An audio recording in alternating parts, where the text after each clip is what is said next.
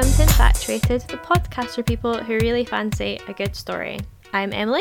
And I'm Rebecca, and this week we have two very different but very exciting books for you. We have Susanna Clarke's Piranesi, which has oceans in a house. And we have Taylor Jenkins Reid's Malibu Rising, which has a house on the ocean. Hey!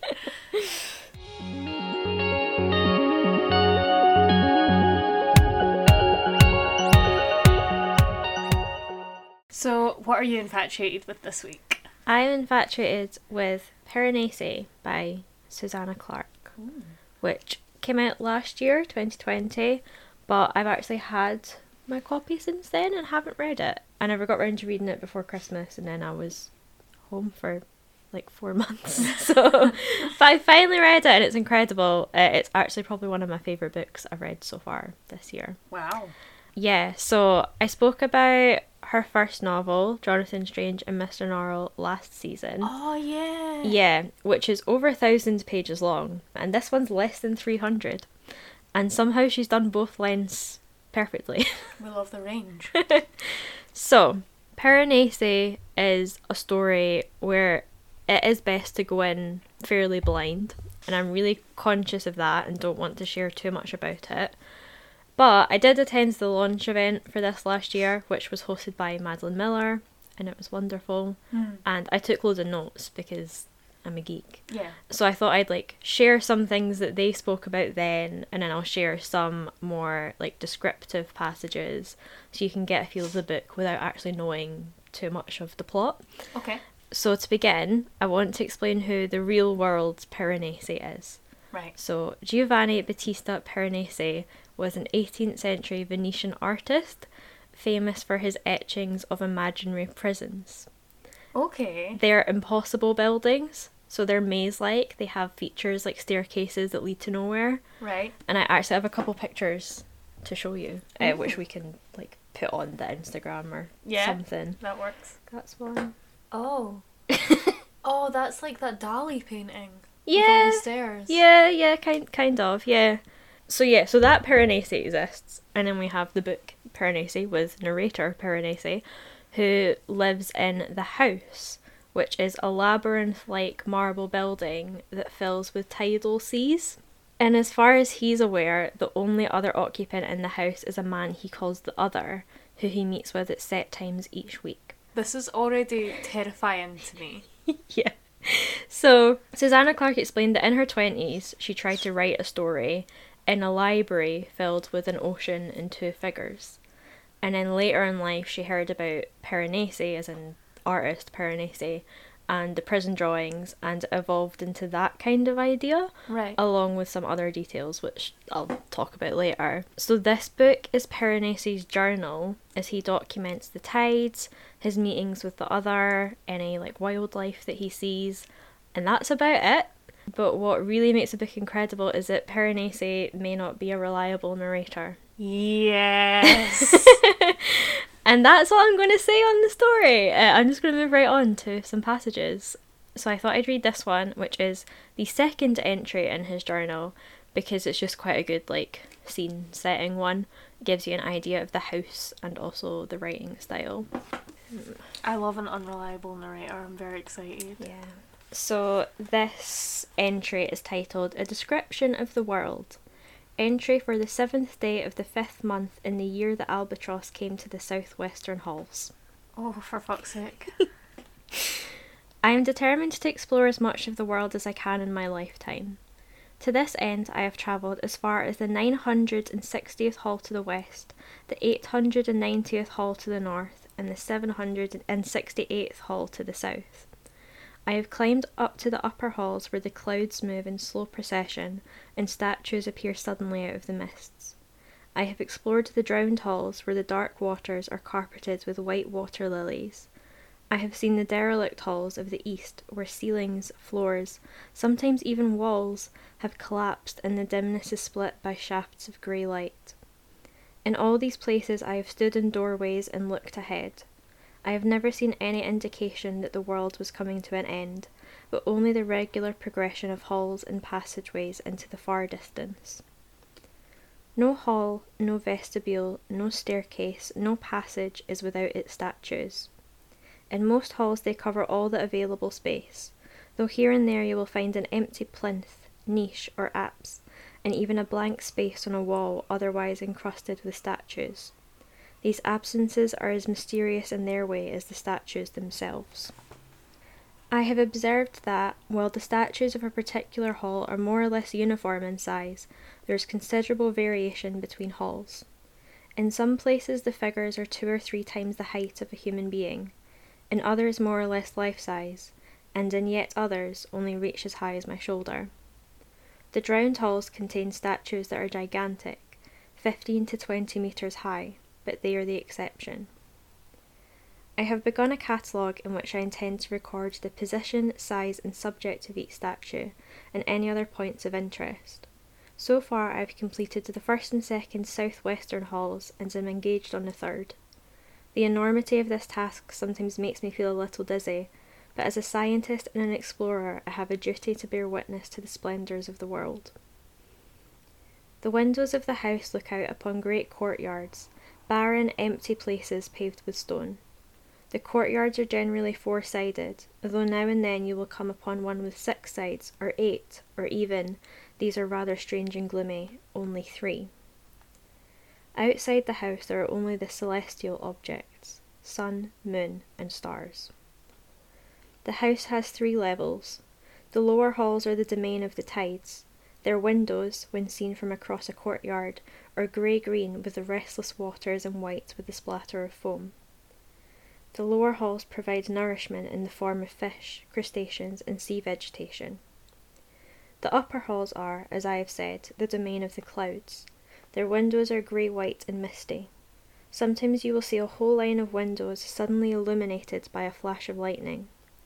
The upper halls give fresh water, which is shed in the vestibules in the form of rain and flows in streams down walls and staircases.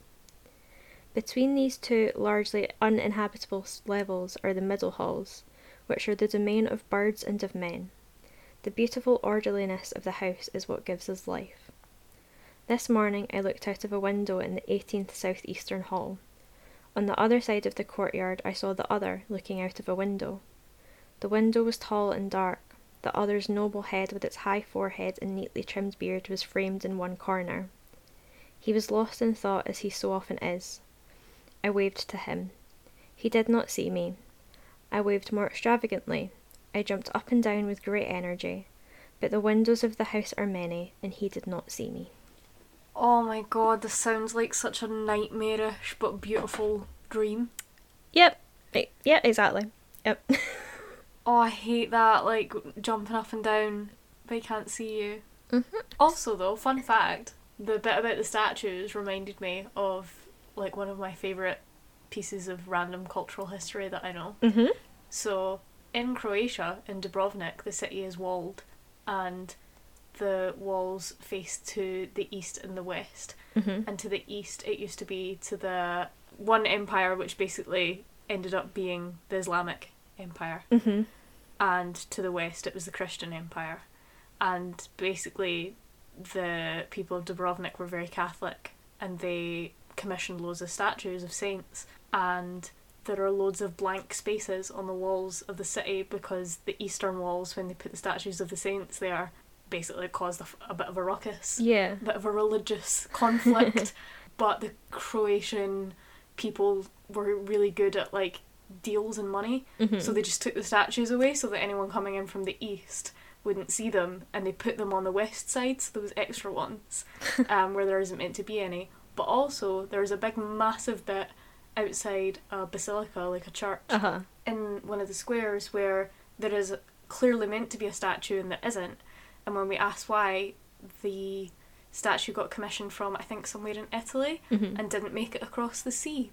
It drowned and no one ever replaced it. Oh. So there's like a big empty, it's really creepy, like this big empty space where a statue's meant to be. That's also quite creepy that there's just one in the sea now as well. Yeah, no. Oh. So anyway, that was irrelevant, but that reminded me of that. No, it's a very similar vibe. So yeah, as you may be able to tell, the statues in this house are a really prominent feature of the novel. Madeline Miller and Susanna Clark had a really interesting conversation about them, where Miller described the statues as being perfect pieces of dreams, Ooh. which is just such a lovely phrase. Clark said that when she was writing about the statues, she was aiming for the feeling of looking at tarot cards.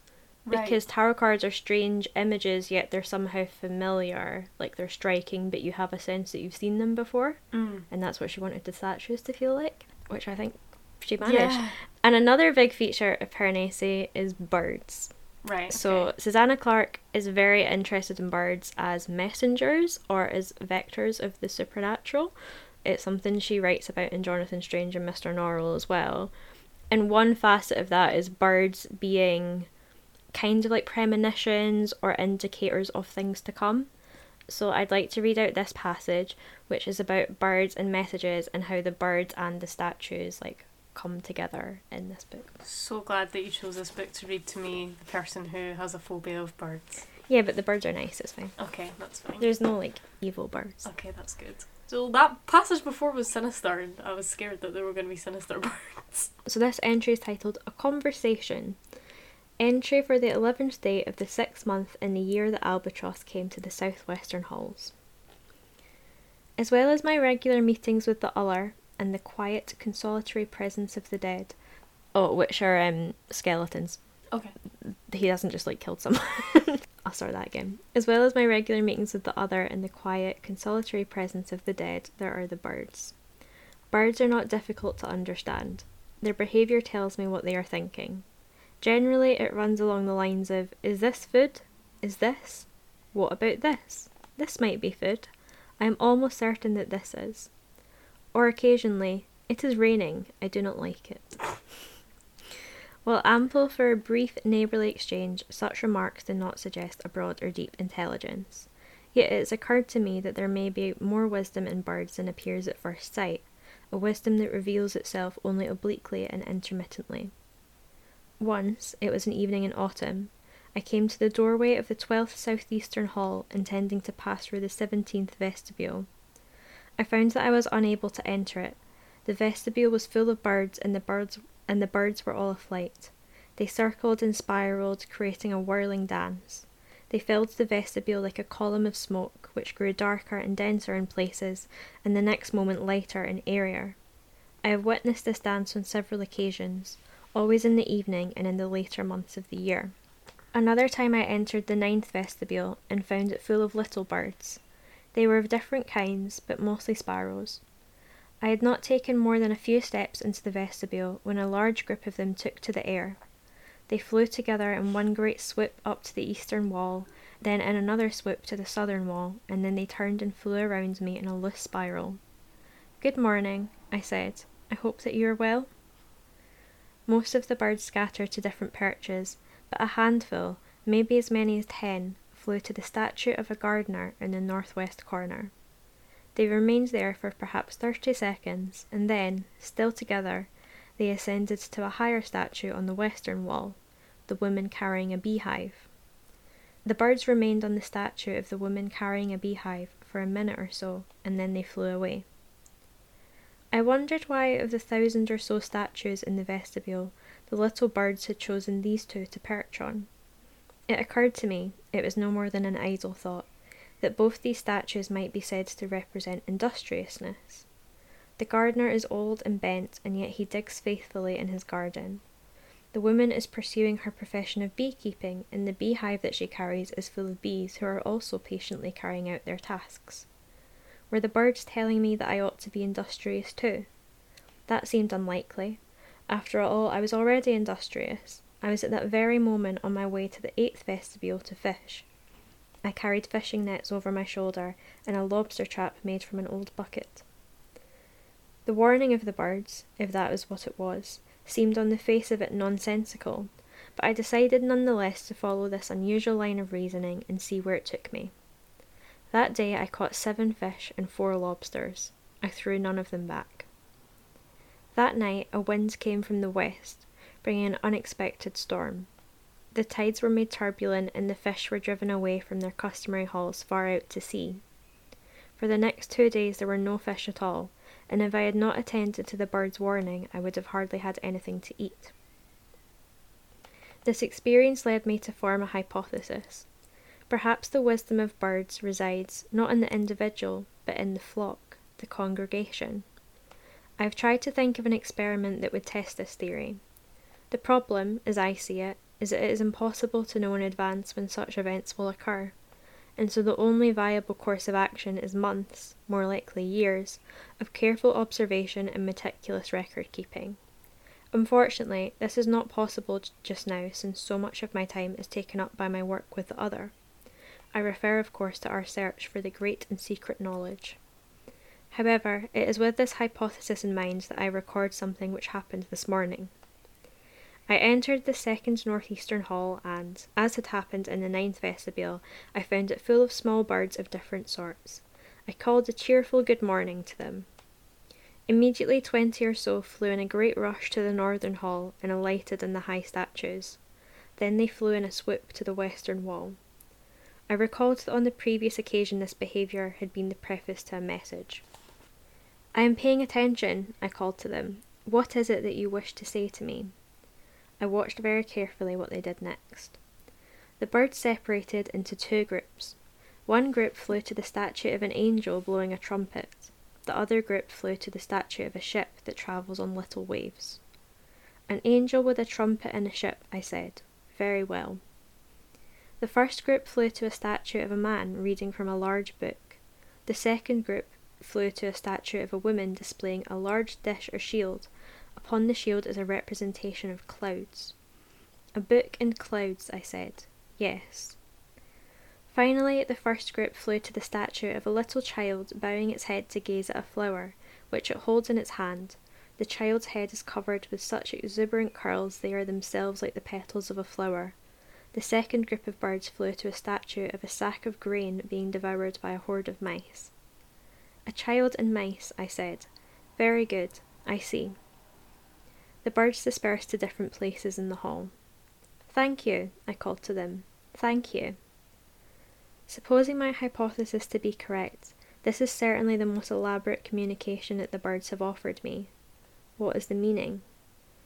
An angel with a trumpet and a ship. An angel with a trumpet suggests a message. A joyful message? Perhaps, but an angel might also bring a stern or solemn message. Therefore, the character of the message, whether good or bad, remains uncertain. The ship suggests travelling long distances, a message coming from afar. A book in clouds. A book contains writing. Clouds hide what is there. Writing that is somehow obscure. A child and mice. The child represents the quality of innocence. The mice are devouring the grain. Little by little it is diminished. Innocence that is worn down or eroded. So this, as far as I can tell, is what the birds told me. A message from afar. Obscure writing. Innocence eroded. Interesting. I will allow some time to elapse, say a few months, and then I will examine this communication again to see if the intervening events can shed any light upon it, and vice versa. Wow, that's gorgeous. I know. I really enjoy that one, which is why I wanted to read out the whole thing. I love that, interpretation, that he's doing the interpretation in front of you, and I totally get the tarot thing. Mm-hmm. That's so pretty. Yeah, and I will leave it unanswered whether that was a message or not. So yeah, I have one more quote, which is 2 entries, one after the other. And I wanted to include this one because it is another descriptive one that shows you the incredible setting that Clarke has imagined. But I also think it's a good one to show you the tone of the book, which you have already probably kind of gathered, but it is a hard one to land on. And I'll read it out first and then try to explain what I mean about the tone without giving anything away. So a tiny bit of context for this is that Piranesi has promised the other to document what stars can be seen in the sky from a particular hall. So this entry is titled A Journey. Entry for the 19th day of the 6th month in the year that Albatross came to the southwestern halls. I spent today working at my usual tasks, fishing, gathering seaweed, working on my catalogue of statues. In the late afternoon I gathered some supplies and set out to walk to the 192nd Western Hall. On the way, the house showed me many wonders. In the 45th vestibule, I saw a staircase that had become one vast bed of mussels. One of the statues that lines the wall of the staircase was all but engulfed in a blue-black carapace of mussels, with only half a staring face and one white, outflung arm left free. I made a sketch of it in my journal.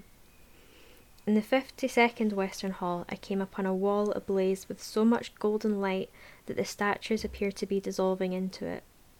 From there I passed into a little antechamber with few windows, where it was cool and shadowy. I saw the statue of a woman holding out a wide flat dish so that a bear cub could drink from it. As I approached the 78th vestibule, the pavements were strewn with rubble. At first I saw only a scattering here and there, but by the time I drew close to the vestibule I was walking over an uneven and treacherous floor of jagged stones. In the vestibule itself a thin sheet of water still ran beneath the rubble. Broken statues were heaped in the corners. I walked on. In the 88th Western Hall the pavement was free from debris, but I found another problem. A colony of herring gulls had built their nests in this hall, and my intrusion among them was met with fury. They squawked indignantly and flew at me, beating their wings and attempting to pick at me with their beaks. I waved my arms and shouted to ward them off. I reached the 192nd Western Hall. I stood at the single door and peered inside. The surrounding halls were full of a soft blue twilight, but this particular hall, which, as I have already said, has no windows, was dark, its statues invisible. A faint draught, like a cold breath, emanated from it. I am not accustomed to absolute darkness. There are very few dark places in the house. Perhaps here and there you will find the shadowy corner of an antechamber, or an angle of derelict halls where the light is blocked by debris. But generally the house is not dark. Even at night the stars blaze down through the windows.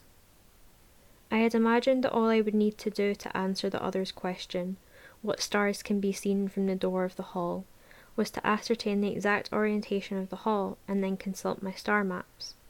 But now that I was actually at the door, I realised that this plan was wildly optimistic. The door was approximately 4 metres wide and 11 metres high, which was huge for a door, but minuscule when compared to the vastness of the sky. I would not be able to tell which stars would be framed in the doorway unless I spent the night in the hall and saw for myself. I did not find this prospect appealing. I remembered how I climbed a staircase to the upper hall above the 19th Eastern Hall and found it filled with cloud. I remembered how that hall was full of gigantic figures in the throes of violent action, how every face was distorted by screams of rage or anguish. Suppose, I thought, this happened again. Suppose I went into the darkness of the 192nd Western Hall and I lay down to sleep, only to wake and find myself surrounded by horrors. I became angry at myself, disgusted at my own timidity. This was no way to think. Had I walked for 4 hours to reach this hall only to be afraid to go in? How ridiculous. I told myself that the fear I had experienced in that upper hall was highly unlikely to be repeated anywhere else. I had, after all, entered the 192nd Western Hall before. If the statues had been particularly violent or frightening, I would surely have remembered. Besides, I had an obligation to the other. He needed to know what stars were visible from the door. But still the darkness unnerved me. I put off entering it for a while. I sat down outside and ate and drank and wrote this entry in my journal. And now I'm on to the next entry, which is the 192nd Western Hall, entry for the 20th day of the 6th month in the year that Albatross came to the southwestern halls. Having completed the previous entry in my journal, I entered the 192nd Western Hall. Dark and cold enveloped me. A little way in, I estimate about 20 metres, I turned to face the single door that aligned perfectly with a window in the corridor outside. I sat down and wrapped myself in my blanket. At first I was acutely conscious of the darkness at my back and the stares of the unknown statues. It was very quiet. The hall where I usually sleep, the 3rd Northern Hall, is full of birds, and at night I hear the little sounds as they shift and flutter on their perches, but as far as I could tell there were no birds in the 192nd Western Hall. They apparently found it as unsettling as I did. I made myself focus on the one thing familiar to me, the sound of the sea in the lower halls, the water lapping the walls in 1,000 chambers. It is a sound that accompanies me all my days. I fall asleep to it every night, just as a child might fall asleep, safe on its mother's breast, listening to her heartbeat. And indeed, this is what must have happened now, because the next thing I knew was that I was waking suddenly out of sleep. A full moon stood in the centre of the single doorway, flooding the hall with light. The statues on the walls were all posed as if they had just turned to face the doorway, their marble eyes fixed on the moon. They were different from the statues in other halls. They were not isolated individuals, but the representation of a crowd. Here were two with their arms about each other. Here one had his hand on the shoulder of one in front, the better to pull himself forward to see the moon. Here a child held on to its father's hand. There was even a dog that, having no interest in the moon, stood on its hind legs, its front paws on its master's chest, pleading for attention. The rear wall was a mass of statues, not neatly arranged in tiers, but a jumbled, chaotic crowd. Foremost among them was a young man, who stood bathed in the moonlight, elation in his face, a banner in his hand. I almost forgot to breathe. For a moment I had an inkling of what it might be like if instead of 2 people in the world, there were thousands. That's so sad. Mm-hmm. So, in regard to the tone... I forgot what we were even talking about there. Yeah. I got very absorbed. Piranesi's happy here. Mm-hmm. He doesn't see the maze-like world or the crashing seas or the birds as threatening. It's just how the world is. There's so much beauty in it. He feels at one with the setting. He takes his self-appointed role of documenting everything very seriously, mapping out the house and tracking the tides and the wildlife, the stars. But then you get moments like the end of this quote, where he almost lets himself think that it's strange that only him and the other live there. And it's such a tricky thing to talk about without having read the book. But I will say the blurb of this book does end with saying, the world that Piranesi thought he knew is becoming strange and dangerous. Which I suppose I'm trying to say is like very subtly being told to you in this passage. So that's about all I have to say. There's so much I would love to talk about, but it's such a short book, so I can't talk about plot because it just gives everything away. But yeah, I'd really recommend it for anyone who wants to read something unlike anything else. I really want to read this. Yeah, and like I said, it's really short. I read it in a day. I read it like a morning and a night. Mm. It's beautiful, strange, genuinely one of the most unique books I've ever read, and I don't know how you can not like this book. It's very like the type of book, like that tone and the level of weirdness in those quotes is what I try to write like when I write prose. Yeah. Also, there's something so heartbreaking about the idea that this person lives with all these statues and that's it just occurring to him that, like, there are only 2 people. It's just so sad. Yeah. Like, where does he think the statues came from? Yep, that's a question. Oh! Yeah, it's just...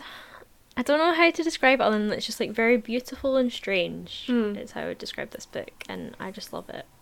And yeah, I think you'd enjoy it as well. But anyway, what are you infatuated with this week? This week, I am infatuated with something very different. You're going to need to give me a minute, actually, to recover from that, because that was intense. I know, I also did, like, no analysis, because I was like, I don't know what to say about this. So I was like, I'll just read stuff out.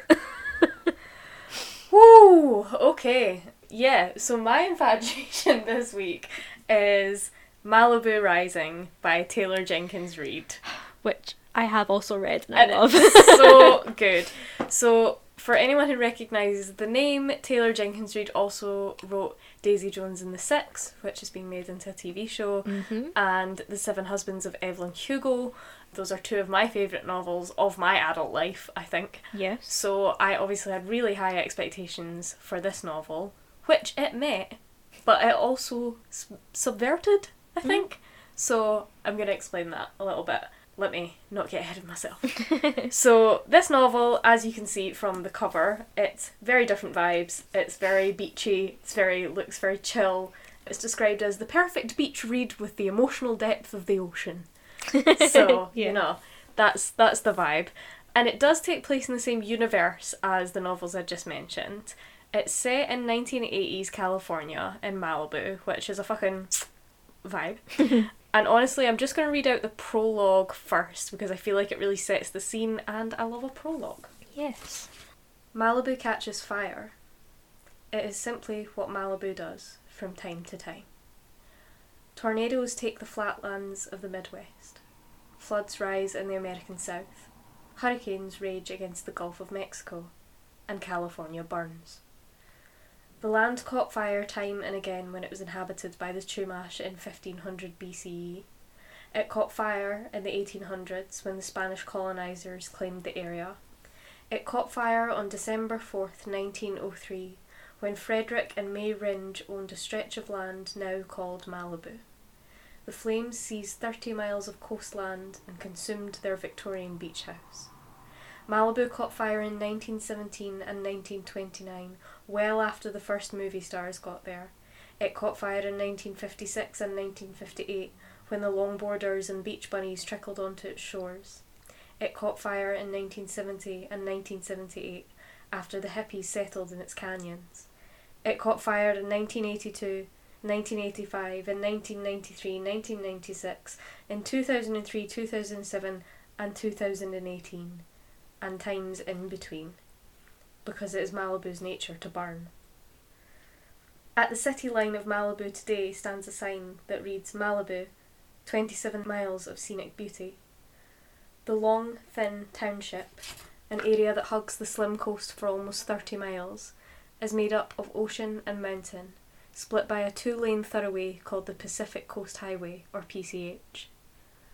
To the west of PCH is a long series of beaches cradling the crystal blue waves of the Pacific Ocean. In many areas along the coast, beach houses are crammed along the side of the highway, competing for views narrow and tall. The coastline is jagged and rocky. The waves are brisk and clear. The air smells of fresh brine. Directly to the east of PCH lie the immense arid mountains. They dominate the skyline, sage green and umber, composed of desert shrubs and wild trees, brittle underbush. This is a dry land, a tinderbox, blessed and cursed with a breeze. The local Santa Ana winds speed through the mountains, and valleys from the inland to the shore, hot and strong. Myth says they are agents of chaos and disorder, but what they really are is an accelerant. A tiny spark in the dry desert wood can grow to a blaze and run wild, burning bright orange and red. It devours the land and exhales thick black smoke that overtakes the sky, dimming the sun for miles, ash falling like snow. Habitats, brush and shrubs and trees, and homes, cabins and mansions and bungalows, ranches and vineyards and farms go up in smoke and leave behind a scorched earth. But that land is young once again, ready to grow something new. Destruction and renewal rising from the ashes. The story of fire. The Malibu fire of 1983 started not in the dry hills but on the coastline. It began at 28150 Cliffside Drive on Saturday, August 27th, at the home of Nina Riva, during one of the most notorious parties in Los Angeles history. The annual party grew wildly out of control sometime around midnight. By 7 a.m, the coastline of Malibu was engulfed in flames, because, just as it is Malibu's nature to burn, so was it in one particular person's nature to set fire and walk away. That's so good when you know the end of the book as well. I know, it's so good. It's so good. I love that whole passage. Yeah. So yeah, that was just to give everyone a little taster of this book because I feel like that explains it better than I ever could. But apart from the fire, which we will get to, the book deals with fame and with family, which the other books that Taylor Jenkins Reid has written also do. And in this book, our main character is not so much a character, but a family, the Rivas, that were mentioned in the prologue just there. If you had to pick a protagonist, it would be Nina Riva, who, at 25, is the eldest daughter of star singer Mick Riva. She is the wife of tennis champion Brandon Randall, and she is a surfer supermodel in her own right. And you watched this with me, but for anyone who doesn't know, we watched the sort of launch event for this book, and Taylor Jenkins Reid said that Nina Riva was loosely based on Brooke Shields, which makes total sense when you read the book. Nina has looked after her younger siblings, Jay, Hud and Kit, since they were teenagers. Mick, the father, left their mother June when they were small, and without giving too much away, June was unable to really take care of them, so it's fallen to Nina. And when we meet Nina at the start of this book, she's just been left by her husband for another woman, in a house she didn't want, on the morning of this party, which she throws every year and doesn't want to go to, but she can't bear to cancel. Which all sounds very doom and gloom, but one of the things that I love most about this book is that the Riva siblings, having grown up in Malibu, are all surfers, and Taylor Jenkins Reid uses surfing right from the off as a motif to help communicate the heavier emotions in a way that's like light and fun and interesting to read. So what I wanted to do is read the first chapter that takes place out on the water, and it's just Nina alone early in the morning. This is one of my favourite chapters. All of the things I'm going to read are from pretty early in the novel, except one or two, so there shouldn't be that many spoilers. Yeah. Each chapter, as you all know, takes place in an hour of the day of the party, so this is 8 a.m. Nina was out in the surf, having a hard time finding the kind of long, slow right-handers she was looking for. She wasn't there to shred, and the waves weren't right for it that morning anyway. All she wanted was to ride her longboard gracefully, cross-stepping up the nose until the waves knocked her off. The beach was quiet. There was the glory of a tiny explosive cove, protected on three sides by 50-foot cliffs. While technically the beach was public, the only people who knew how to get to it were those who had access to private stairs, or those willing to hike the jagged coastline and risk high tide. That morning, Nina was sharing the cove with two teenage girls in neon swimsuits, who were sunbathing and reading Jackie Collins and Stephen King. Since Nina was the only one in the water, she hung out on her board just past the peak, unhurried. As she floated there, the wind chilling her wet skin, the sun crisping her bare shoulders, with her legs dangling in the water, Nina was already getting a small slice of the piece she'd come out here for. An hour ago, she'd been dreading the party. She'd even fantasised about cancelling it. But she couldn't do that to Jay, Hud and Kit. They looked forward to this party every year, talked about it for months afterwards. The party had started out as a wild kegger years ago, a bunch of surfers and skateboarders from around town gathering at the Riva's house the last Saturday in August. But in the time since, Nina's own fame had risen, and she'd married Brandon, garnering even more attention. With each passing year, the party seemed to attract more and more recognisable people. Actors, pop stars, models, writers, directors, even a few Olympians. Somehow this once small get-together had become the party to be seen at. If only to be able to say you were there when. When, in 1979, Warren Rhodes and Lisa Crown got naked in the pool.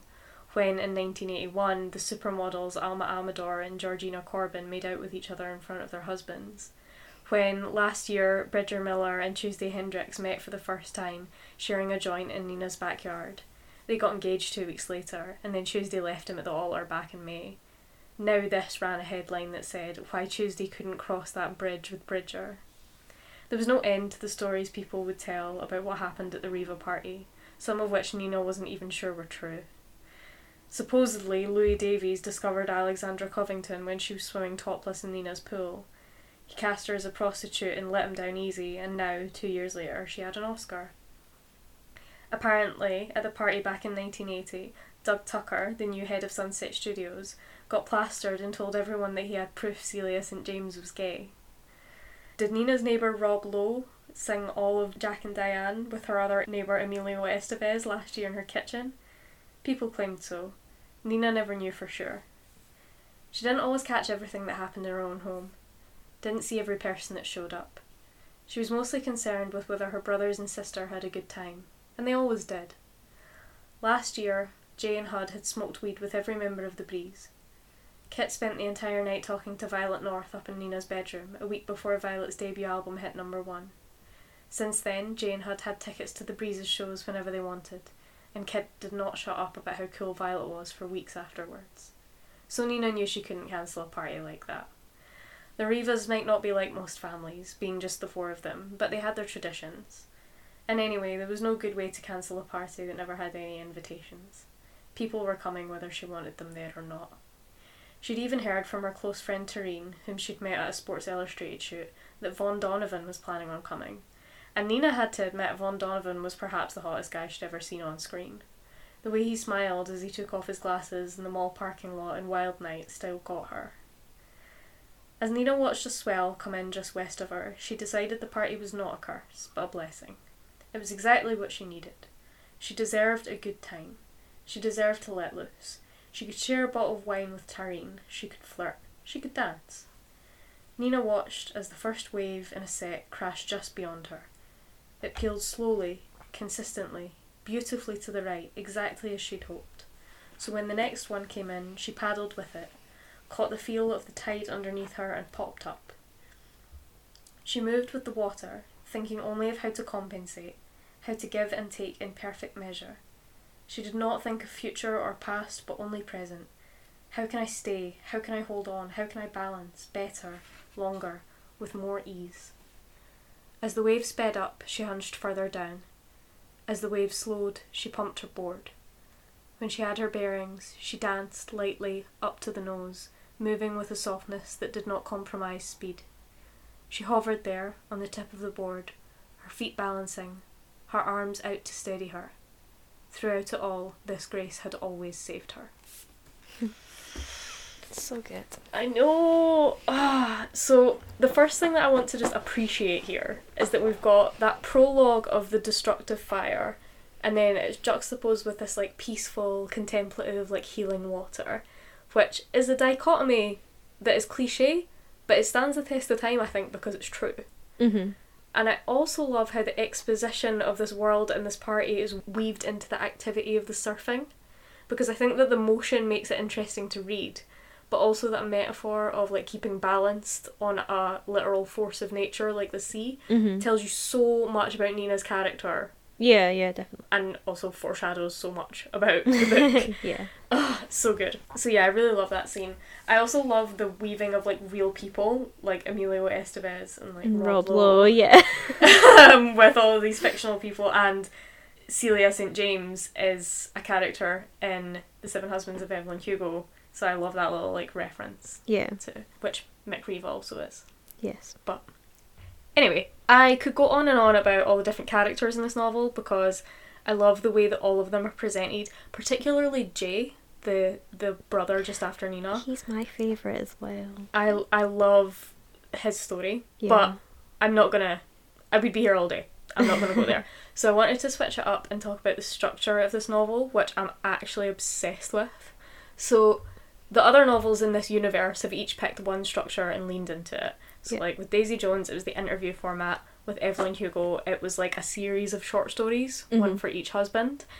But this one does something different because it takes place ostensibly over the course of one day, the day of the party, with, as I've said, each chapter being an hour counting down to that inevitable fire.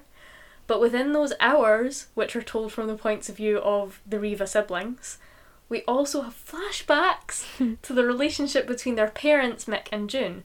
So it is kind of like This Is Us, with the present day flashing back to the past and introducing those characters, and you're trying to fill in the blanks. And I just think that's such a clever way to drive a narrative, because as well as this like ticking your hours down towards the fire, you've got this need to find out how one event years and years ago has led to something in the present. Yeah. And it's a swelling technique, which is so clever and so well pulled off. So I'm just going to read this section, which is the end of a Nina chapter, going straight into like a Mick and June part. Yeah. She looked at herself in the sliding mirrors that covered her closets. She looked like her mother. She could see June in her eyes and eyebrows, the way her cheekbones rounded her face. She could see her mother in her body, could feel her in her heart, could sense her in everything she did sometimes. The older she got, the more obvious it became. Nina was 25 now. and that felt young to her because she was so much older than 25 in her soul. She had always had a hard time reconciling the facts of her life with the truth of it. 25, but she felt 40. Married, but she was alone. Childless, and yet hadn't she raised children? Nina threw on a pair of cuffed jeans and a faded blondie t-shirt that she cut the arms off of. She left her hair damp and dripping, slightly down her back. She grabbed her silver watch and put it on, noticing that it would be 10 soon. She was meeting her brothers and sister for lunch at the restaurant at noon. While technically all of the Riva kids had inherited it, it was Nina who felt an obligation to make sure it continued to thrive. She did it not only for the people of Malibu, but for her mother and her grandparents who ran it before her. The weight of their sacrifices to keep it standing pushed her to do the same. And so she usually went over for an hour or two on Saturday mornings to do the spot checks and greet customers. This morning, she didn't really feel like going. Lately, she almost never felt like going, but her mere presence brought in customers and she felt an obligation to be there. So Nina slid her feet into her favourite leather flip-flops, grabbed the keys to her Saab and hopped in the car. And this is right after that, in 1956.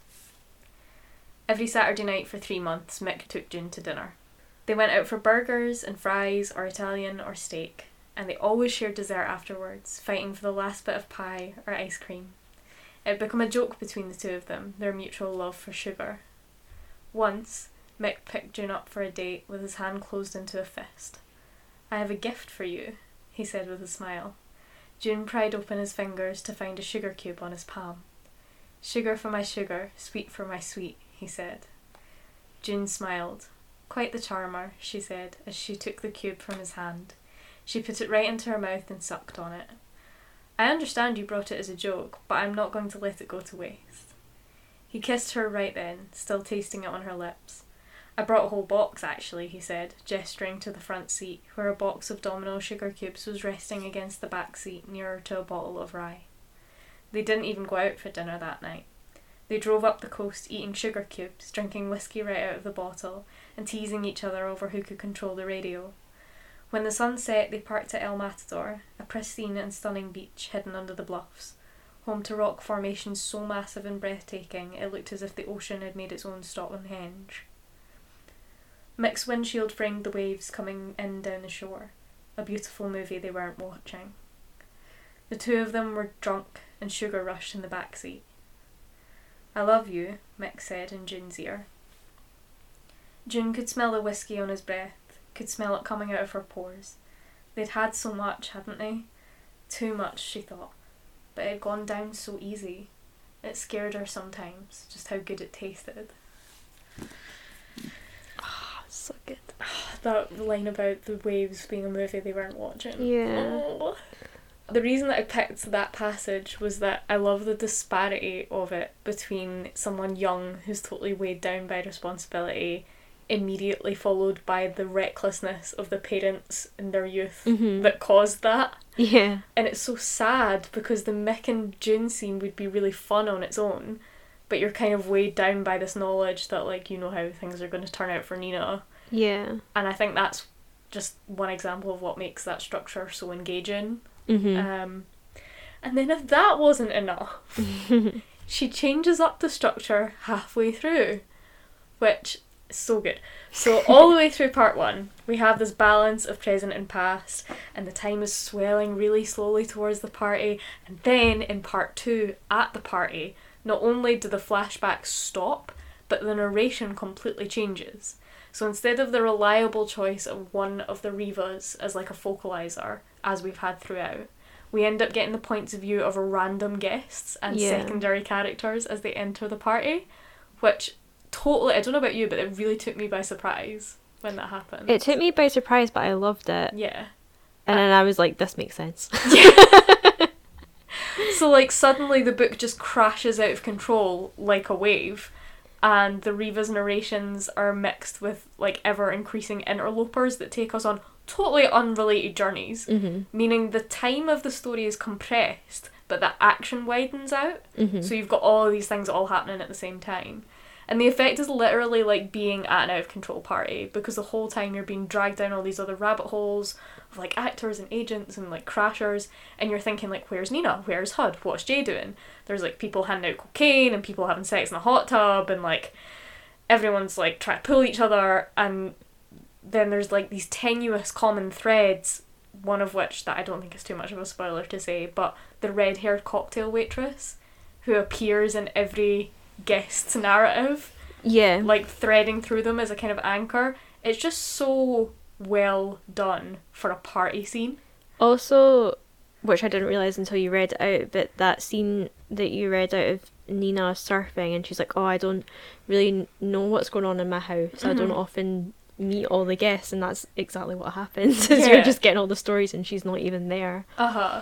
And so when we do eventually corral the Rivas, it's at the emotional climax of the novel, which I'm obviously not going to talk about. But I wanted to read instead my favourite little micro episode from the party, because I think it's just such a perfect example of what you're saying, what was foreshadowed in Nina's surfing chapter. Something that people would talk about and that no one would really believe. Oh, I'm intrigued what one it is. So this is, it's only 2 pages, it's very short, but it was just my favourite little mini random one. So this is at 3 a.m. Ted Travis was hell-bent on self-destruction. He was the biggest, highest paid star on network TV, but none of that mattered to him since his wife died last year. He felt like he was falling apart inside, sobbing alone in his huge house, hiring hookers, shoplifting, upgrading from the occasional coke binge to a full-blown speed addiction, but all of the chaos of his soul wasn't showing on the outside. When he looked in the mirror, he could see he was just getting handsomer and handsomer. Turns out he looked even better with grey hair than with brown. Sometimes, when he looked at his own reflection, he could hear the ghost of Willa's voice in his head, laughing, telling him he had no right to age so well without her. Drinking quieted it. At Nina's party, Ted had already downed half a bottle of whiskey, lost $4,000 on a bet to that girl from Flashdance, and then fallen asleep fully clothed in the shallow end of the pool. Someone had cannonballed into the water and woken him up. He climbed out. But then, her. A 43-year-old script supervisor named Victoria Brooks. He came across her in the living room when his clothes had just stopped dripping. She was tall and lean and didn't have a single curve on her body. She had bleached blonde hair and dark eyebrows and a face that was positively breathtaking in profile. "Ted," he said, putting out his hand as he walked up to her. Vicky rolled her eyes. "Yeah, I know who you are." "And you are?" "Vicky." "Beautiful name. Let me get you a drink," Ted said as he gave her his TV smile. Vicky blew her cigarette away from both of them, her left hand pinning a high ball of vodka and soda against her right arm. "I have one, thanks." "What do I have to do to get a smile out of you?" he asked her. Vicky rolled her eyes again. "Sober up, maybe. You've embarrassed yourself about 10 times already tonight." Ted laughed. "You're right about that. I keep trying to find a way to enjoy myself, but it's pointless. I'm too goddamn sad all the time." Vicky finally looked Ted in the eye. She was sad too. God, she was sad. Her husband had died in a boating accident 7 years ago, and she'd resigned herself to loneliness since then. She was not willing to love again, if this was how it felt. "One drink," Vicky said, surprising herself. Ted smiled. He got her a fresh vodka soda, straightened his damp clothes, and went back to her. "I want to take you out," he said. "So what should I do to convince you? Are you a grand gesture sort of lady?" Vicky sighed. "I guess so, but I'm not going on a date with you." Ted smiled exactly the way he did on cool nights. He was just going through the motions, but he was good at pretending. That's why they paid him so much money to do it. "Come on, I might just charm you. Watch this."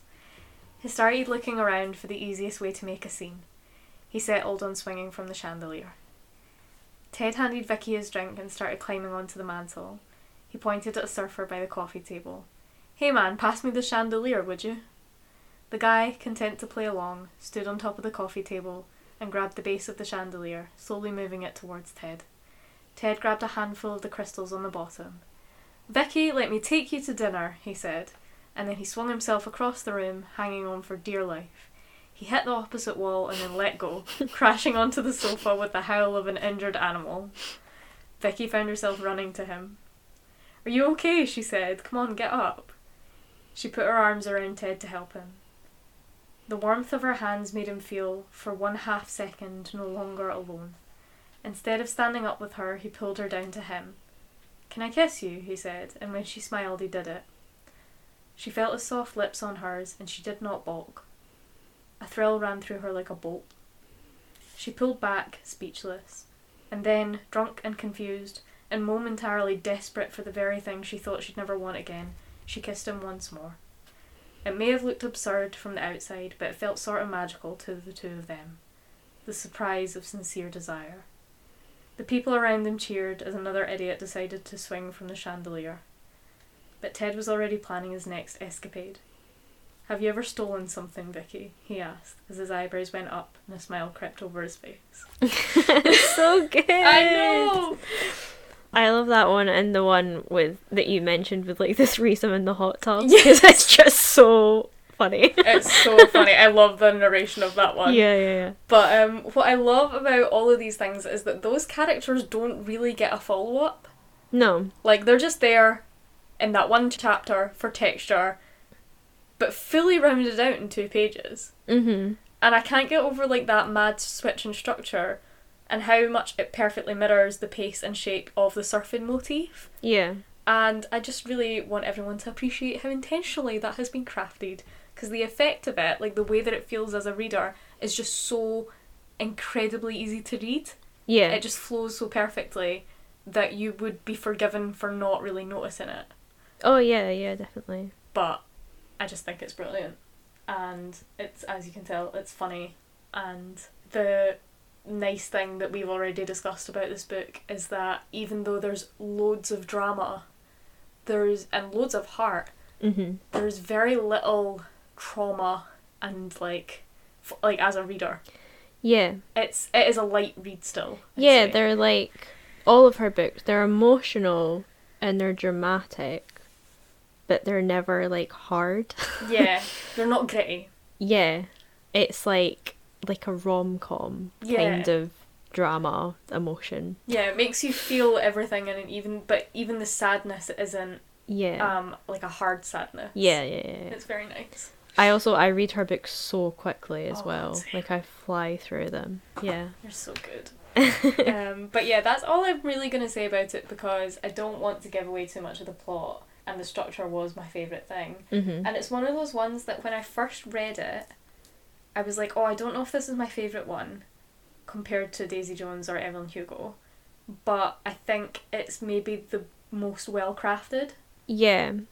I also think, again, like after sitting with it for a bit, I think that's the one I'm more likely to reread again, like sooner. Yeah, maybe. Because I love the other, like, well, she has quite a lot, but I love the other two in sort of this universe. But, like, I'm not dying to read them again, but I actually would read this again. And I only read it, like, last week. See, I don't know, because I am dying to read Daisy Jones again. And since you've read Evelyn Hugo, I want to read it again. I know, but I just mean, like, so soon. So soon, I suppose. Yeah. Yeah, it was really, like, I feel like there'd be a lot to go back to that you didn't catch the first time. Yeah, that's... And there's so much going on in it that you don't really get bored.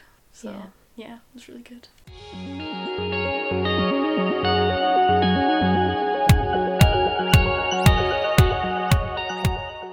For our writing chat this week, we have decided to take on common writing advice that we ignore. Mm-hmm. So, what have you got for that? I tried to think of those maybe, like, overused writing advice phrases that you often hear. Mm-hmm. And the first one I thought of is that people often say if you want to write novels, you should start by writing short stories. Mm-hmm. I feel like that's something I heard a lot.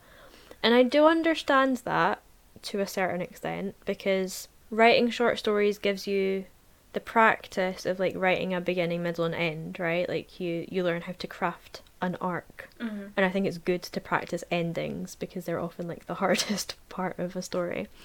However, short stories and novels are very different. Oh, they're different beasts.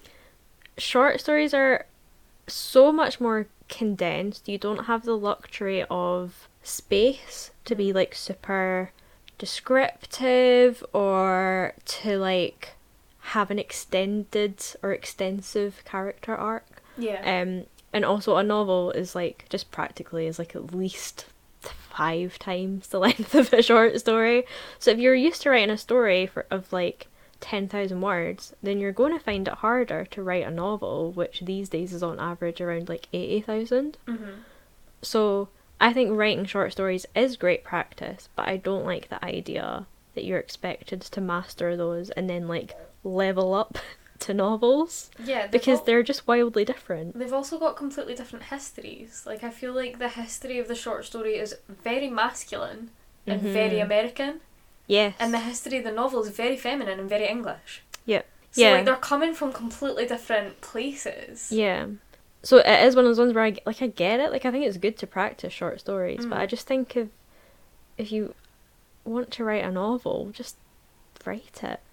Yeah. Like, don't think that you have to, like, master one before you move on to the other. One thing I will say is that I think some people think that they're going to sit down and write their novel in a oneer, and some people can. But I think that more often, like with me, what has happened is that I have written some short stories that aren't complete stories because they all go together in this novel.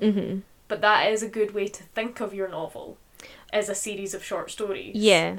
If you're struggling to write, like, if the idea of a novel daunts you, yes, and you have a world, you can write stories in that world until you figure out what you're doing. Yeah, I do understand that. But yeah, the idea of having to master one form to do another is bollocks. Yeah. And I do just have like another quick one. Yeah. Which is that Stephen King, in his book On Writing, which is great, says that you should never use adverbs because they're lazy. And I really do limit the amount of adverbs that I use, because I do agree with him that you often end up with a better sentence when you don't use adverbs. But sometimes you do just need one or two, and that's okay. Yeah. So I feel like sweeping statements like always and never are just bad writing advice in general. Yeah. Because it wouldn't be there if there wasn't a use for it. Yeah. He has very good advice, but that's one where I'm like, yeah, see where you're coming from, but no. Yeah. Also, it depends what you're writing, because I feel like if you're writing like a script, adverbs would be really useful. Yeah, but I feel like he wouldn't. I don't think he was thinking scripts. That's fair He writes novels. Okay. I was just thinking, like, I don't know if this was like writing in general or just writing novels. So yeah, what are yours? Mine are, so a lot of the time, I just googled common writing advice. And I could have done that. I wanted to see which ones were like that I disagreed with, because I couldn't think straight off which ones I actively ignore. Yeah. A lot of the advice that came up were like, don't bother with prologues or slow beginnings, get right into the action, anything else is too self-indulgent. Oh, I don't like that. Nope. Like, it probably is, but I do it anyway. Yeah. Because I like to ease in, I like to set the stage. Yeah. If I'm going to have an omniscient narrator or like a future narrator give a wee comment on what's about to go down, as we've seen with Malibu Rising, that works. Yes.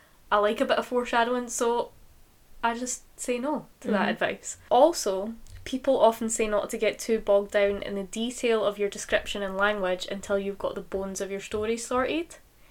Which, again, makes sense to me in theory. Yeah. But for me, as someone who comes at writing from poetry, the story is the details for me. So I'm much more a sentence by sentence writer than like a scene sketcher. Does it hold me back and ruin my ability to make a plot? Yes. Will I stop? No. Yeah. I feel like I write all the details and then add in description around it, if that makes sense. So I kind of do a bit of that, but not really. Like, all my, like, redrafting is me adding in description, basically. Right, okay. See, but me, there will be very specific points where I'm like, this is a very specific detail that needs to be mentioned in the first draft. So. I feel like for me, I don't always have a plot, and so I find my story in my descriptions and my details, and then I'm like, oh, that's a thing I'm gonna, like, I write my way to my plots through my descriptions. Yeah. Which means that I have to do a lot of editing, because, like, a lot of the time then when I find out where I'm going, I'm like, okay, this bit was actually unnecessary. Yeah. But, yeah, I don't scene sketch.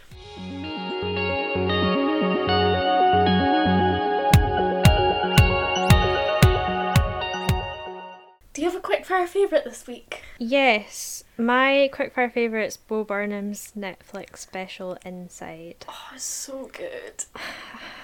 I tried to condense this, but it's quite long, so strap in, guys. I think Bo Burnham's incredible. I think he's one of the best comedians / musicians / filmmakers that we have. For anyone who doesn't know, his 2 previous specials were filmed in front of an audience. They're comedy, musical, live performances. But Inside was filmed by himself, all in one room, over the span of a year during the pandemic. So, to start explaining what this special is, I actually want to quote a tweet from Hazel Hayes. Oh, I love Hazel. About one of the songs, White Woman's Instagram, which is great. She says, which I 100% agree with, "I have never felt so simultaneously seen and attacked. The song is at once a scathing takedown of our transparent, ego-driven comparison culture and a tender tribute to those rare, earnest moments that shine through the bullshit." And I think this applies for, like, the whole show, really. Bo is pointing out how addicted we are to the internet, to consumer culture, cancel culture, comparison. But I think he's also saying that the internet did help us this past year. It's been a terrible year, but we've all been able to stay connected with people because of things like FaceTime, which he has a song about. I mean, he's literally made a feature-length film to go straight on the internet, so he knows that dichotomy that I think a lot of people relate to or embody, which is that we hate how much we're on our phones, but we're also not in a position to abandon them. Yeah. So I don't know, it's made me think a lot more than his other specials have. I think it's because you do see the decline of his mental health throughout the year, which is actually really sad to witness. However, I think you can also tell that the project really, I don't want to say saved him because I think that gives the wrong message, but like I think it gave him something to focus on, and you can see how much of his energy has gone into this project. Yeah. And even though I adore his other 2 specials, What and Make Happy, I feel like this is his best and the most thematically tight of the 3. Yeah, I think it's amazing how it's like part documentary but also so contrived. Mm-hmm. And that's literally the themes. Yep. So yeah, there's just examples of some of the songs. There's songs about being a straight white man who wants to be an ally for people, cancel culture, Instagram, FaceTiming, sexting. There's 2 songs about Jeff Bezos. And the song Welcome to the Internet, I have seen so many people call his best song ever. It's so intense and claustrophobic and flips between upbeat and calm, and it feels exactly like being on the internet. Absolutely. It feels like Twitter. Yeah, it's a masterpiece. I should have like written some of the lyrics out and quoted them, but they're brilliant. I think there's one about like, here's how to flirt with girls, and here's how to build a bomb. Yeah. Like, it's Yeah, it's like something innocuous or any famous woman's feet. Yeah. Like, so yeah, it's also just really creative as well. He parodies Twitch streamers, YouTube React videos. There's so many genres of song, and like I said, he did it all himself in one room, and you can tell I'm obsessed with it. So please go watch it and listen to the album of the songs. It's on Spotify, and it's incredible. And Bo Burnham's a genius. Rant over. I mean, yeah. To be fair, like I don't want to say been made. I have been given the great opportunity to watch these specials in our home by you. Because I watch them a lot. And I like the others, and this one I don't think I loved as much as you, but I don't love Bo Burnham or comedy specials as much as you. Yeah. But this one was definitely the one that I thought, like, this is a very good piece of television. Yeah, I think Make Happy, which is the one before this, was a really great, or you know what, between both of them, between What and Make Happy, there's particular songs that I think are really moving, whereas I found like the whole of this really moving. Yeah. So yeah, I just think he's been very like vulnerable with this one, which is great. He created a great thing. Well done, Bo Burnham.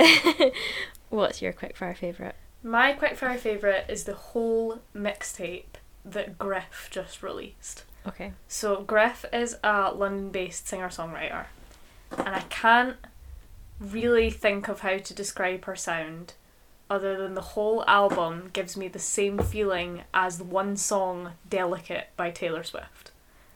Like, for anyone that knows that song. It's like plinkety sounds and synthy, and like her vocals are sometimes really like breathy and chill, and some things they're very like strong and vulnerable, and it's just amazing. And I've been obsessed with her single One Foot in Front of the Other for a few weeks now, because it's all about like healing and taking things at your own pace, and it's just like, it's a very uplifting song.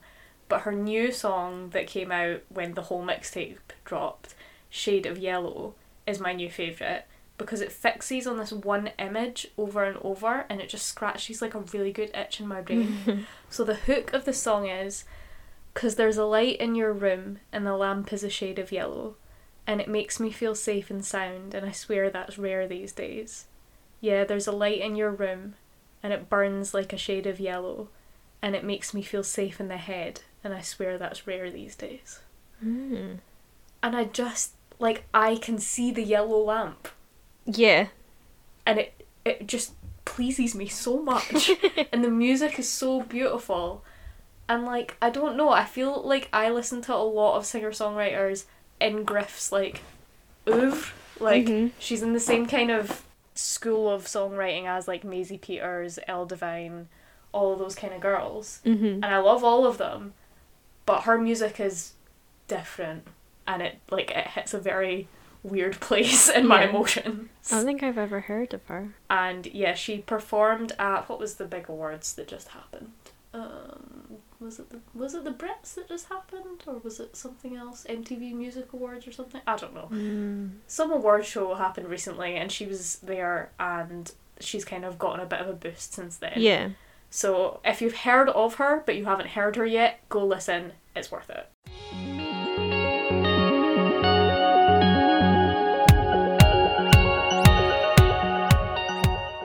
Do you have an insight for us? You go first at this bit. Do I? Yeah. Sorry. I mean, I can go first, but... Do I? Yeah, you go first. Because it used to be a rant, and then I'd, like, lighten... Oh, right, yeah, okay. Yeah. I'm really tired. I know. Do you have a route for us this week? I do have a route for us this week. I'm going to leave that. It's been a really long week, guys. My route, because it was relevant to my infatuation, is the word Malibu. Oh. So, I thought this had, like, an interesting etymology. Obviously, the definition is it's a beach city northwest of Los Angeles. But the word is said to be from a native language, Chumash, I hope I'm saying that correctly, and the name of one of their settlements nearby, Homaliwo, which is said to mean where the surf sounds loudly. Oh, that's so Malibu means where the surf sounds loudly. That's nice. And I love the idea that that word means that, and the second word of the title is rising. So it's like the surf sounds loudly rising. Because that's how the novel is. Yeah. Because it's like coming to this climax. And yeah, I just thought, I don't know if that was intentional, I don't know if it was just the place. Yeah, I've actually just realised that I never paid attention to that title, and I never thought about what rising meant in the context of this book. I think it's also about, like, you know, the way that the city or the place changed over all those years. Yeah. But yeah, I thought it gave a nice dimension to the title. So that's my route for this week. Nice. Do you have an insight for us? Yeah. So, again, strap in, lads. This is a long one. I'm ready. So, today, we're going to do a deep dive into Enneagrams. Okay. So, this section will be a lot longer than normal, but I think it's interesting. So, before this episode, I took an Enneagram test. I had Rebecca take one, and you know what your number is, but you haven't looked into it yet. Right. So today I'm going to talk about our results, and then I have a really cool thing to tell you about, which I think you will enjoy, and I think our listeners will as well. Okay. So, for anyone who doesn't know, an Enneagram test is like another personality test. It's a bit like a Myers-Briggs test, and it basically suggests that there are 9 types of personalities, numbered 1 to 9, and you fall into one of those, although you can also have high percentages in other numbers as well. And what I've done is I've looked at quite an in-depth website, which will be linked in the show notes. It has a breakdown of the personality type. It tells you your basic fears, desires, motivations, examples of people with the same number, what it's like when you're healthy or unhealthy, what your addictions are, some personal growth advice. Oh God. It's full on. I might need to actually lie down more. But today I'm not going that deep. It's Right, fine. okay, good. I've just picked out bits and pieces that I think are interesting. So, Rebecca, your Enneagram number is 2, which is also referred to as the helper. This is the caring interpersonal type, and some other words to describe you is generous, demonstrative, people-pleasing, and possessive. The brief description of type 2 is 2s are empathetic, sincere, and warm-hearted. They are friendly, generous, and self-sacrificing, but can also be sentimental, flattering, and people-pleasing. They are well-meaning and driven to be close to others, but can slip into doing things for others in order to be needed. They typically have problems with possessiveness and with acknowledging their own needs. At their best, they're unselfish and altruistic. They have unconditional love for others. 2's basic fears is of being unwanted or being unworthy of being loved, and their basic desire is to feel loved. Your key motivations are want to be loved, to express their feelings for others, to be needed and appreciated, to get others to respond to them, and to vindicate their claims about themselves. Oh, wow. So some examples of type 2s are, and I picked out just the best ones, Elizabeth Taylor. Nice. Eve Harrington from All About Eve. Priscilla Presley. Richard Simmons. Stevie Wonder. And the best for last, Dolly Parton. Yes! I knew me and Dolly were kindred. I knew we were. I got you, Dolly. Yeah.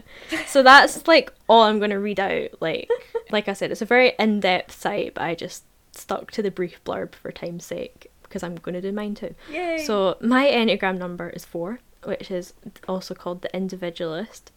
It's the sensitive, introspective type, and some other descriptive words are expressive, dramatic, self-absorbed, and temperamental. I feel like they've got us the wrong way round a bit.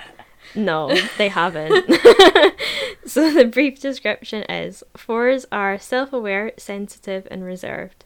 They are emotionally honest, creative, and personal, but can be moody and self-conscious. Withholding themselves from others due to feeling vulnerable and defective, they can also feel disdainful and exempt from ordinary ways of living. Yeah, okay, this is you. They typically have problems with melancholy, self-indulgence, and self-pity. At their best, they're inspired and highly creative. They are able to renew themselves and transform their experiences. The basic fear is that they have no identity or personal significance. Their basic desire is to find themselves in their significance, to create an identity. And key motivations are they want to express themselves in their individuality, to create and surround themselves with beauty, to maintain certain moods and feelings, to withdraw to protect their self-image, to take care of emotional needs before attending to anything else, and to attract a rescuer. Oof. Okay. Some examples of people are Virginia Woolf, Anne Frank, Joni Mitchell, Bob Dylan, Stevie Nicks, Johnny Depp, Winona Ryder, and I like these two, Tennessee Williams, and A Streetcar Named Desire is Blanche DuBois. Yes! How weird is it that you have a little cat statue called Blanche? I know, she is named after Blanche DuBois as well. Okay, so now we know our numbers, we come to my cool thing. Okay. Right, and that is Sleeping at Last, who's a band who make very beautiful music, have an album called Enneagram. The tracks are titled 1 to 9, and each song is told from the perspective of the corresponding personality type. Okay. So essentially, everyone has a song that has been written precisely for them. And I would like to read out the lyrics to both of our songs, because I definitely feel connected to mine, so I'm intrigued to see if you feel the same way about yours. Okay. And I'll do yours first again. And I was going to pick out lyrics, but they're all good, so I'm just basically just going to read it out like a poem, but feel free to react. Okay. So this is 2 by Sleeping at Last. Sweetheart, you look a little tired. When did you last eat? Come in and make yourself right at home. Stay as long as you need. Tell me, is something wrong? If something's wrong, you can count on me. You know I'll take my heart clean apart if it helps yours beat. Oh. It's okay if you can't find the words. Let me take your coat and this weight off your shoulders. Like a force to be reckoned with, a mighty ocean or a gentle kiss, I will love you with every single thing I have. Like a tidal wave, I'll make a mess, or calm waters if that serves you best. I will love you without any strings attached. Oh. It's okay if you can't catch your breath. You can take the oxygen straight out of my own chest. I know exactly how the rule goes. Put my mask on first. No, I don't want to talk about myself. Tell me where it hurts. I just want to build you up till you're good as new. And maybe one day I will get around to fixing myself too. I don't even know where to start, already tired of trying to recall when it all fell apart. I just want to love you, to love you, to love you well. I just want to learn how, somehow, to be loved myself. Like a force to be reckoned with, a mighty ocean or a gentle kiss, I will love you without any strings attached. And what a privilege it is to love, a great honour to hold you up. Like a force to be reckoned with, a mighty ocean or a gentle kiss, I will love you with every single thing I have. Like a tidal wave, I'll make a mess, or calm waters if that serves you best. I will love you without any strings attached. I will love you without a single string attached. Do you feel seen? I have two things to say in response to that. Yes. One is that approximately 18 months ago, maybe 2 years now, I wrote an essay. And that essay's title was Why Being in Unrequited Love is the Best Kind. The second thing is that I tell everyone that I relate to Jo March most from Little Women. And I do, except there is one line where Jo March and I diverge, and I literally had this thought the other day because I watched the scene on like a TikTok, and it is where it's her women monologue, which I fully agree with until she says, "I care more to be loved. I want to be loved," because I think no, I like to be the one that loves more. Yeah. So that's my response to that. Then you Okay. can do with that what you like. Okay, we'll move on to mine. Yeah. Okay, so this is 4 by Sleeping at Last. I'm turning out the lights to remember how to see, until a renaissance takes place and resuscitates the colour of paint and divinity. As if God held the building blocks of every beautiful thing, in this game of hide and seek, I can't help but think that Origin Ray has swallowed the key. Bodies fashioned out of dirt and dust, for a moment we get to be glorious. Ice sculptures adorned in light, sand castles built tall in between the tides. Maybe I'm hiding behind metaphor, maybe my heart needs to break to be sure. One day I'll wear it all in my sleeve, the insignificant with the sacred unique. But I've fallen in love with a ghost, I lost my balance when I needed it most, and this blurry photograph is proof. Who, what, I'm not sure, but it feels like truth. I'm stuck swimming in shadows down here. It's been forever since I came up for air. Flashlight in hand, determined to find authenticity only poetry could even begin to try to describe. Bodies fashioned out of dirt and dust, for a moment we get to be glorious, get to be glorious, get to be glorious. What if we already are who we've been dying to become? In certain light I can plainly see a reflection of magnificence hidden in you, maybe even in me. Whoa. Yeah, I love there's a line about ghosts in the one Yeah, that's about mine. it. So there you go. If you're an Enneagram 2 or 4, those are your songs, told from your perspective. Or you can check out the album Enneagram to find yours. I actually listened to this album before knowing my Enneagram number, and like hand on heart, I had such a reaction to this song, like mine. I had it on as just like background music, which I often do with their other albums, and this was like the first time I was listening to this one.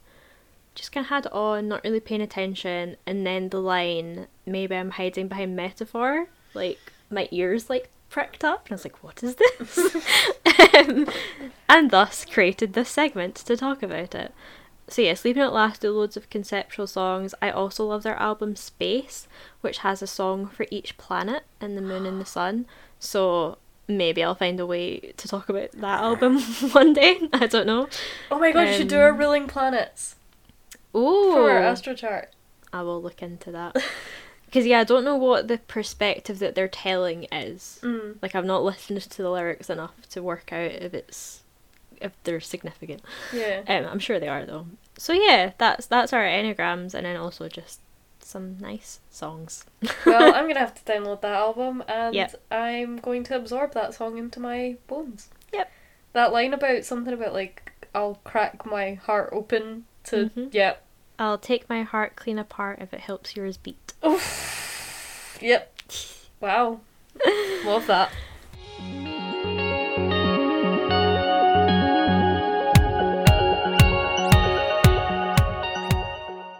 So our question this week is from Hannah, and she has asked, if you had to live the rest of your life in the world of just one book and you'd be stuck there until you died, where would you pick? I would pick the world of, I mean, technically it's the book series, but I mean, I'll pick the third in the book series then. The world of the Queen of the Tearling, which is quite, like, relatively underrated, I think. People don't talk about it. I don't think I knew what it was until you told me about it. But it's my favourite fantasy series. Yeah. And it's basically like an oldie worldy kingdom. Like, and they do have magic, but they also have science. And it's a sci-fi fantasy dystopia. But with old, like, fairy tale kingdom vibes. Yeah. So I love that it has both of those things. And I would like to live in that kingdom. Nice. Mine's probably obvious and maybe slightly cheating, but I would just live in one of Erin Morgenstern's books. So The Starless Sea or The Night Circus. Because real life still exists. So that's maybe not the right thing to pick for this specific question. But my thinking was like, it's real life, so I'd still like survive. But in reality, I'd spend my time like either following a magical circus around the world or disappearing into magical doors to go to a underground library when the real world just gets too much. Sounds alright. Because that's what I'd like to do now. So the world is always too much. So yeah, that's it. Thanks, Hannah. Thank you. I love that mine is like, yeah, this has vibes that I like, and you're like, this is what I would like to do with my time. Yeah, actually though. Because I just don't, all my fantasy like the books I love, like, it's just, they're dangerous. Yeah, mine is dangerous too, to be fair, but I feel like there's got to be like a tavern somewhere where like shit's not happening, people are just living their lives, and I would like to be a background character. Yeah, maybe I'd just live in Six of Crows and just go like live in the Crow Club or something. Yeah. And just never leave. Be safe.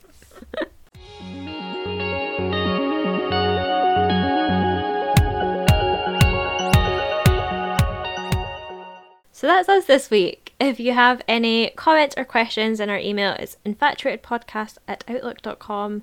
We also have social media, which is linked in the show notes, along with everything we've talked about today, including the Infatuated Mix, which has all the music we mention. We will have our 2 songs on there for sure. Yeah. And yeah, please rate and review us on your podcast apps, because that helps get the podcast out there. And I think that we should get a thread started. Please tag us and write your Enneagram number and write your favourite lyric of your song. Yes, do that. That's such a good idea. See you later. Bye. Bye.